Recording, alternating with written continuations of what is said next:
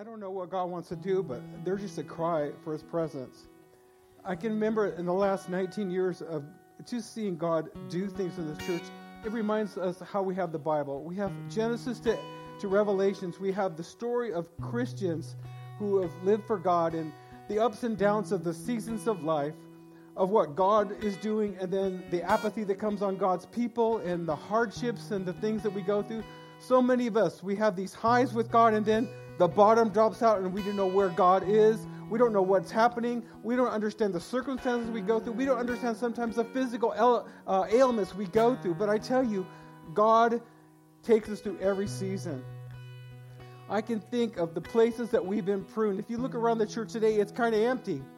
We have gone through these seasons, but we have endeavored since God sent us here and sent you, people like you, to come and start this church, that we have tried to follow God and try to follow the Holy Spirit. But we know this is a whole new season where He's building, but He's building off of His presence. He's building off the activity of the Holy Spirit. He's building off us as His people being filled to overflowing. And I don't know, this is kind of about the Holy Spirit, but I feel like it's hot bread and a new message. And I feel like we're supposed to do some interaction with God, because I don't know about you, but I am so tired of religion. I'm so tired of the seasons where we have to just endure and do things and we feel like, God, where are you? I want a move of God. I know God's going to move us into a new season, a season of outreach and fruitfulness. We've had seasons of incredible fruitfulness and outreach and people getting saved and born again and baptized. And we've gone through droughts. We've gone through incredible pruning times. But they're all about the seasons of God in our life. It's all about what God is doing in us to change us. And you know, many of you are in seasons right now that you don't see a change. And I tell you, God has declared He's going to change your season, even though your natural mind, your feelings, your emotions, and what you look at says it's not going to change. Even though the enemy is mocking you, he's a mocker, he's a liar. Your season will change. God will break through. You will experience Him. You will be joyful and happy about what He's doing. And then you'll go into another season where are you? It's the ups and downs of our life in this natural world. The title of this little bread, or whatever you want to call it, is "The Glory of God Filled the Tabernacle." And there was first preparation. God told Moses to build a place of worship, to build that tabernacle of meeting. Out there in the wilderness, they're free from Egypt, but they're in the wilderness. And God says, build me a home. Build me a home where I can bring my presence and you can experience my presence. And it's interesting, talking about the presence of God. We've been talking we had a 2-day meeting in our house with our advisors and some intercessors about what are we going to do. We need to have you as we move forward in the new year. We need your presence. And it seems like even Thursday and Friday that Ezekiel 47 came up about the rivers of God that flow from His throne. It's talking about when Jesus comes back, how He's going to renew the earth and renew people. But it's also, as you've read the Bible much in your life, you see how God can take Old Testament truths and breathe on it by your Holy Spirit and make it a word to you. And it seems to be a word for our church and from some of our MFI churches, and I know a lot of other churches, but just speaking from the frame of reference that I have, that the rivers are moving. And the rivers of the presence of God comes into our spirit. And that's where we meet God. When God fills us with His Spirit and it comes into our heart, it begins to change the way we think. It begins to change our motivation. It begins to change the way we think about what we're going to do. And it begins to allow the Holy Spirit to lead us in the directions that He wants to lead us. And it's a profound mystery, and it's often confusing when God has you do something and it's totally out of your control and totally above and different than how you think, and yet you find yourself stepping out into a place that is like, where are you, God, and what are you doing? But He always comes through. And so it was interesting as I finished my reading on Saturday, where I'm reading through it, I'm at Exodus 40, and the tabernacle is built. Whenever they went into the tabernacle of meeting, and when they came near the altar, the priests washed as the Lord had commanded Moses. And I believe in what God's doing among us. I believe it's for us to wash ourselves. And we know as Christians through Jesus Christ, we are washed by the blood of Jesus.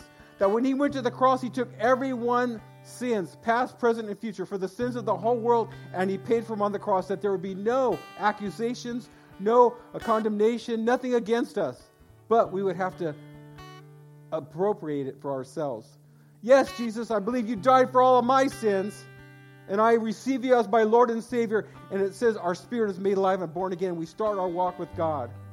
But we are walking in a world, and we still have the old nature we're dealing with, and we get dirty, and so we must be washed.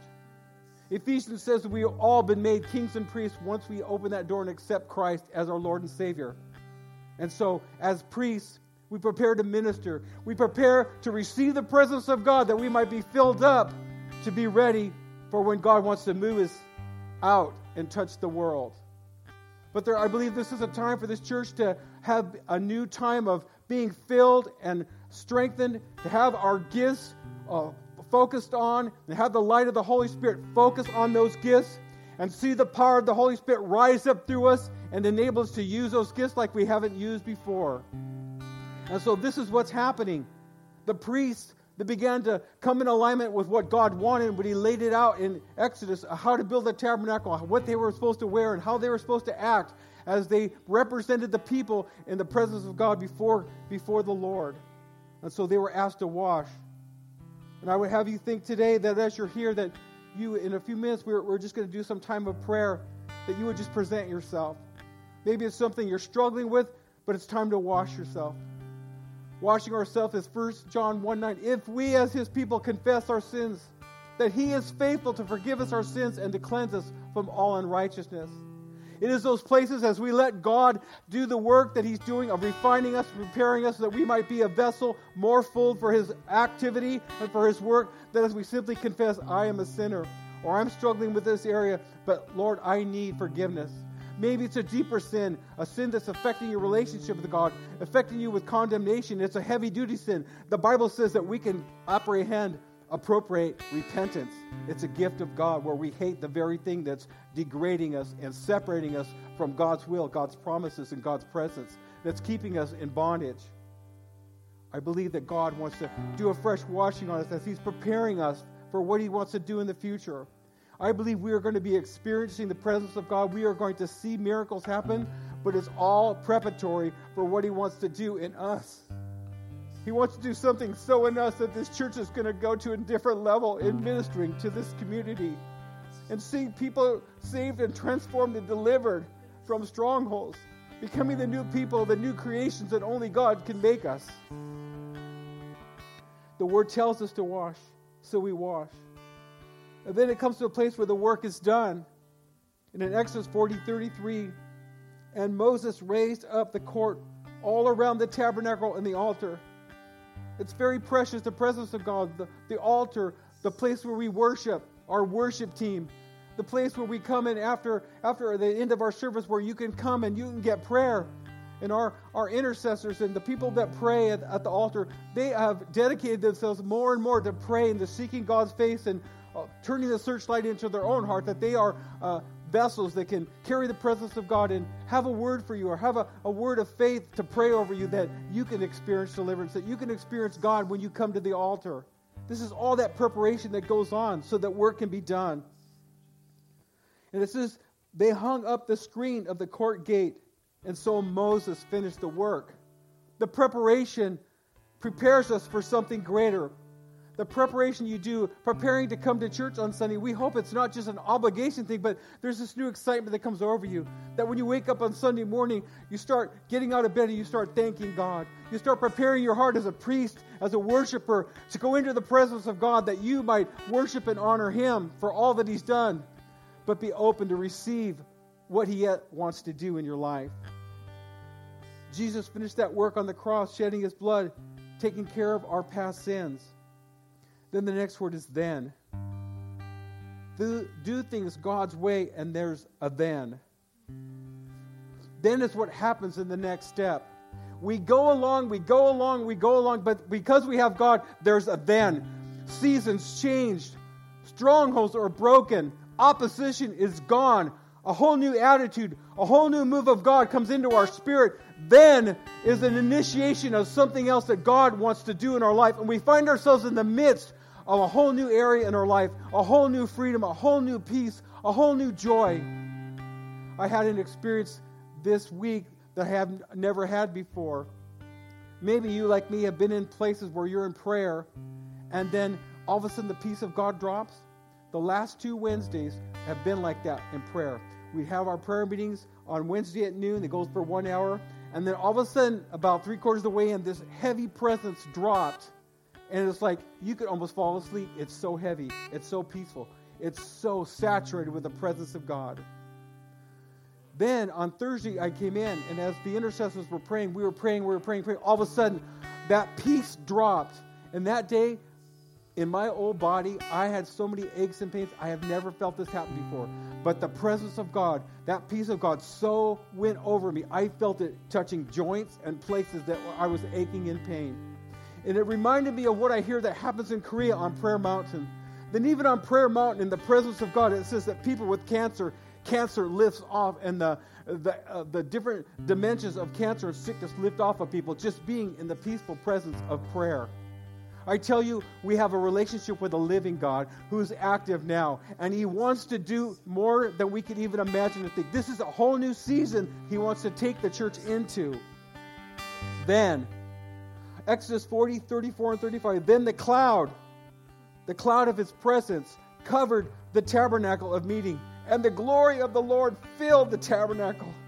This is what we come for on Sunday. We don't want to come to just do an hour with God and bye and let's go to lunch. No, we want to come here and be so filled with the presence of God that we go out of here fortified for the week. To pick up our burdens and problems that are going to still be there, but there's something different happening in us. There's something different. We are rising above those problems. We are rising above those things that are coming against us. Even our enemies are going to be the same, but they're not going to affect us like they were because we are filled with the presence of God. We are filled with the hope. We know who we are. And like I said last week, we quit having our emotions on the front bumper of our car, but our engine, our spirit, which just can't see, begins to rise up, and we keep walking in our spirit and out of our spirit, not out of our circumstances, not out of the opposition, and not out of the atmosphere that's in the world that's demonic and opposing and anti-God, and that we're just cowering as Christians and our light is covered because we're drawing back. No, it is the glory of God. We are to be filled. Our tabernacle, we are now the tabernacles, you guys. You are the tabernacle. You are the ark of His presence. You are the holy place where the ark is resting. And God wants that ark presence to reach out. It's going to push back your enemies. It's going to bring healing and transformation and restoration to people's lives. But you got to let it out. But you got to be so filled that it just glows out of you. It just flows out of you, and it changes the atmosphere around you. It changes the atmosphere in groups and peoples, in workplaces. It changes the atmosphere. Ken, it's going to change the atmosphere for you and your job, which is the heavy-duty job. Then, the Ark of the Covenant containing God's presence. If you look at 2 Samuel 6, it begins to talk about, David was aroused. Why has the ark been sent away? Why is it in this little town for 20 years? And what's wrong with us that we don't want the presence of God? It happens to us. It happens to us even as born-again Christians. It even happens to us who are Spirit-filled Christians, that we get apathetic. But, God begins to move in the dead times, in the dry times, when we've been passive and we've been neglecting of the things of God. And there's something starts to stir. We want the presence of God back. And that's what happened to David. He was so dissatisfied with the way things were going. He wanted the ark back. He wanted God's presence back. So he did that pursuit. He went out. He took the ark back, and they didn't do it right. They were so out of practice of the principles of godly worship and presenting themselves to God that they did it wrong. And we know Uzzah died because he put his hand on the ark and God zapped him because he wasn't supposed to touch the holy ark. He wasn't a priest in that place to do that. So they reorganized and they came back because David wanted that ark back in the tabernacle. And you read 1 Corinthians 15, and something incredible begins to happen. He starts setting up the place. The priests sanctified themselves. They adjusted themselves back into what God had instructed Moses, that they were consecrated. They had confessed their sins. They had done the sacrifices that their sins were atoned for and covered for. They got in the right attitude of prayer, and God began to move. They established the worship team. the singers, the musicians, to lift up their voices, to bring the atmosphere of God's presence so that worship, the presence of God would come and would bring an atmosphere of joy. It would bring an atmosphere of encouragement. And that's what David's tabernacle was. It was filled with His presence. The thing that we called, and thank you, our CCC, my fellow brothers and sisters here who were with me with Ernest for years are here today. Thank you for being here. But they didn't know what it was because Ernest, way back in the late 50s and 60s, when he started the church in San Jose, he was one of the only churches, him and Emmanuel Canis Tracy were the only churches that had Davidic worship. And I remember we would spend in this journey when we were going to build a building, but we had no place. And I remember as a young man in my early 20s going to the Emmanuel Lutheran by the City College, and I remember we had 5-hour services. But it would seem like it was nothing because the presence of God moved in worship. The presence of God was changing us. People were getting saved and transformed. It was kind of the ends of, kind of around like, the end of the Jesus movement. And people were just coming and they were just basking in the presence of God. People from all different nationalities and backgrounds. And God was just moving. And it was an incredible time that helped the Christian community build and establish the work that they were doing. That is about what the presence of God does. It changes us. We can have everything we want and all of a sudden we get sick and tired of what we have because it's not satisfying. We were made in the image of God. God is spirit, and it is our spirit that communes and connects with God. And we have to wrestle with our thinking and our attitudes and our intellect, but it is our spirit when it connects with Jesus. It is our spirit that connects with God and the Holy Spirit where we feel alive, where we feel joy, when we look and say, my problems haven't changed, but they're not affecting me anymore. The ark of God's presence. Where there is presence, there God is. Solomon built the temple for God's presence to fill. And in 1 Kings 7:51, so all the work that King Solomon had done for the house of the Lord was finished. And if you read in 1 Kings, when Solomon took on this responsibility that David had already set in motion, some things to be prepared for the temple, that it says, Solomon says that he gathered timber and he gathered stones. And I tell you, God's doing something here because I didn't come here on my own. I didn't choose to come here, but in my intimidation and the weakness of my personality and who I was, God sent me out and I said, okay, I'll go. But there's something God's doing here again. And when they gathered timber and when they gathered stones, those were the building materials. God is building with people. It says in Ephesians that we are living stones. That when we accept Jesus, we become a living stone of which God can use us as construction implement or construction materials to put in place in His temple. That there's a purpose that you have that no one else can fill. And I don't know what you've gone through to discourage you or make you disqualified or make you feel like you're not a tool or whatever is occupying your time or you don't have time for God and to seek God and to see what gift you have. I tell you, you're a building material. You're a living stone. And God wants to place you in a place where you will have such fulfillment, where you will accomplish something more than what your job and your career and your desires are trying to hang over you. It's going to so bypass anything that the world can offer you that you're going to see that as you go into eternity, what you did for God, how you rearrange your life is worth everything that it cost you to purchase the kingdom, to pursue the kingdom, to get Jesus, the pearl of great price, and live for Him and let Him transform your life. Then, 1 Kings 8:6, then, here's another then. Then the priests brought in the ark of the covenant of the Lord into its place, into the inner sanctuary of the temple, to the most holy place under the wings of the cherubim. Then is again where something happened, that the tabernacle began to be filled. And it's that place again that when we align ourselves, and the Holy Spirit is really good about letting us know what He wants us to do. And when we align ourselves, we are preparing for such an infilling that we will not know the outcome unless we are obedient and let God fill us to those places of overflowing. Then in 1 Corinthians, what have I got 1 Corinthians thinking about? Kings 8:10, God fills what we prepare and offer Him. And it came to pass when the priest came out of the holy place that the cloud filled the house of the Lord. We have been seeking God. We are asking our team leaders to pray and seek God. We're asking to pray more and more. Our intercessors are praying more and more. We're ramping up our times of prayer. We are praying for the presence. We are praying for the presence. We're praying not just to be a holy meeting, and this word came up at the Father's house. I mean, this word came up at MFI, but Dave Patterson spoke to us from the Father's house about you could still have the presence of God, but it can become an aquarium. We're in a river where God's presence flows. But I believe in this church, God is doing something because we are going to take the river out of here. That we are going to take what He's doing in our life and we're going to take it to people who are broken.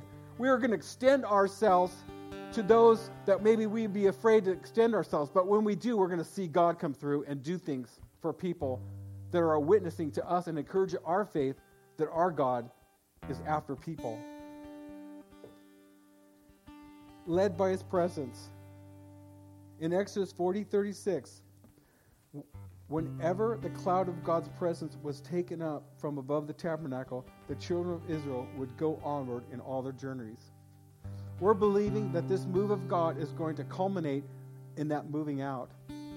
That all of us in our individual life, as we are collectively being drawn together and working in this unity, that the Holy Spirit's working in this body, that we are going to see great fruitfulness, a great work of God done, and bringing people to the Lord.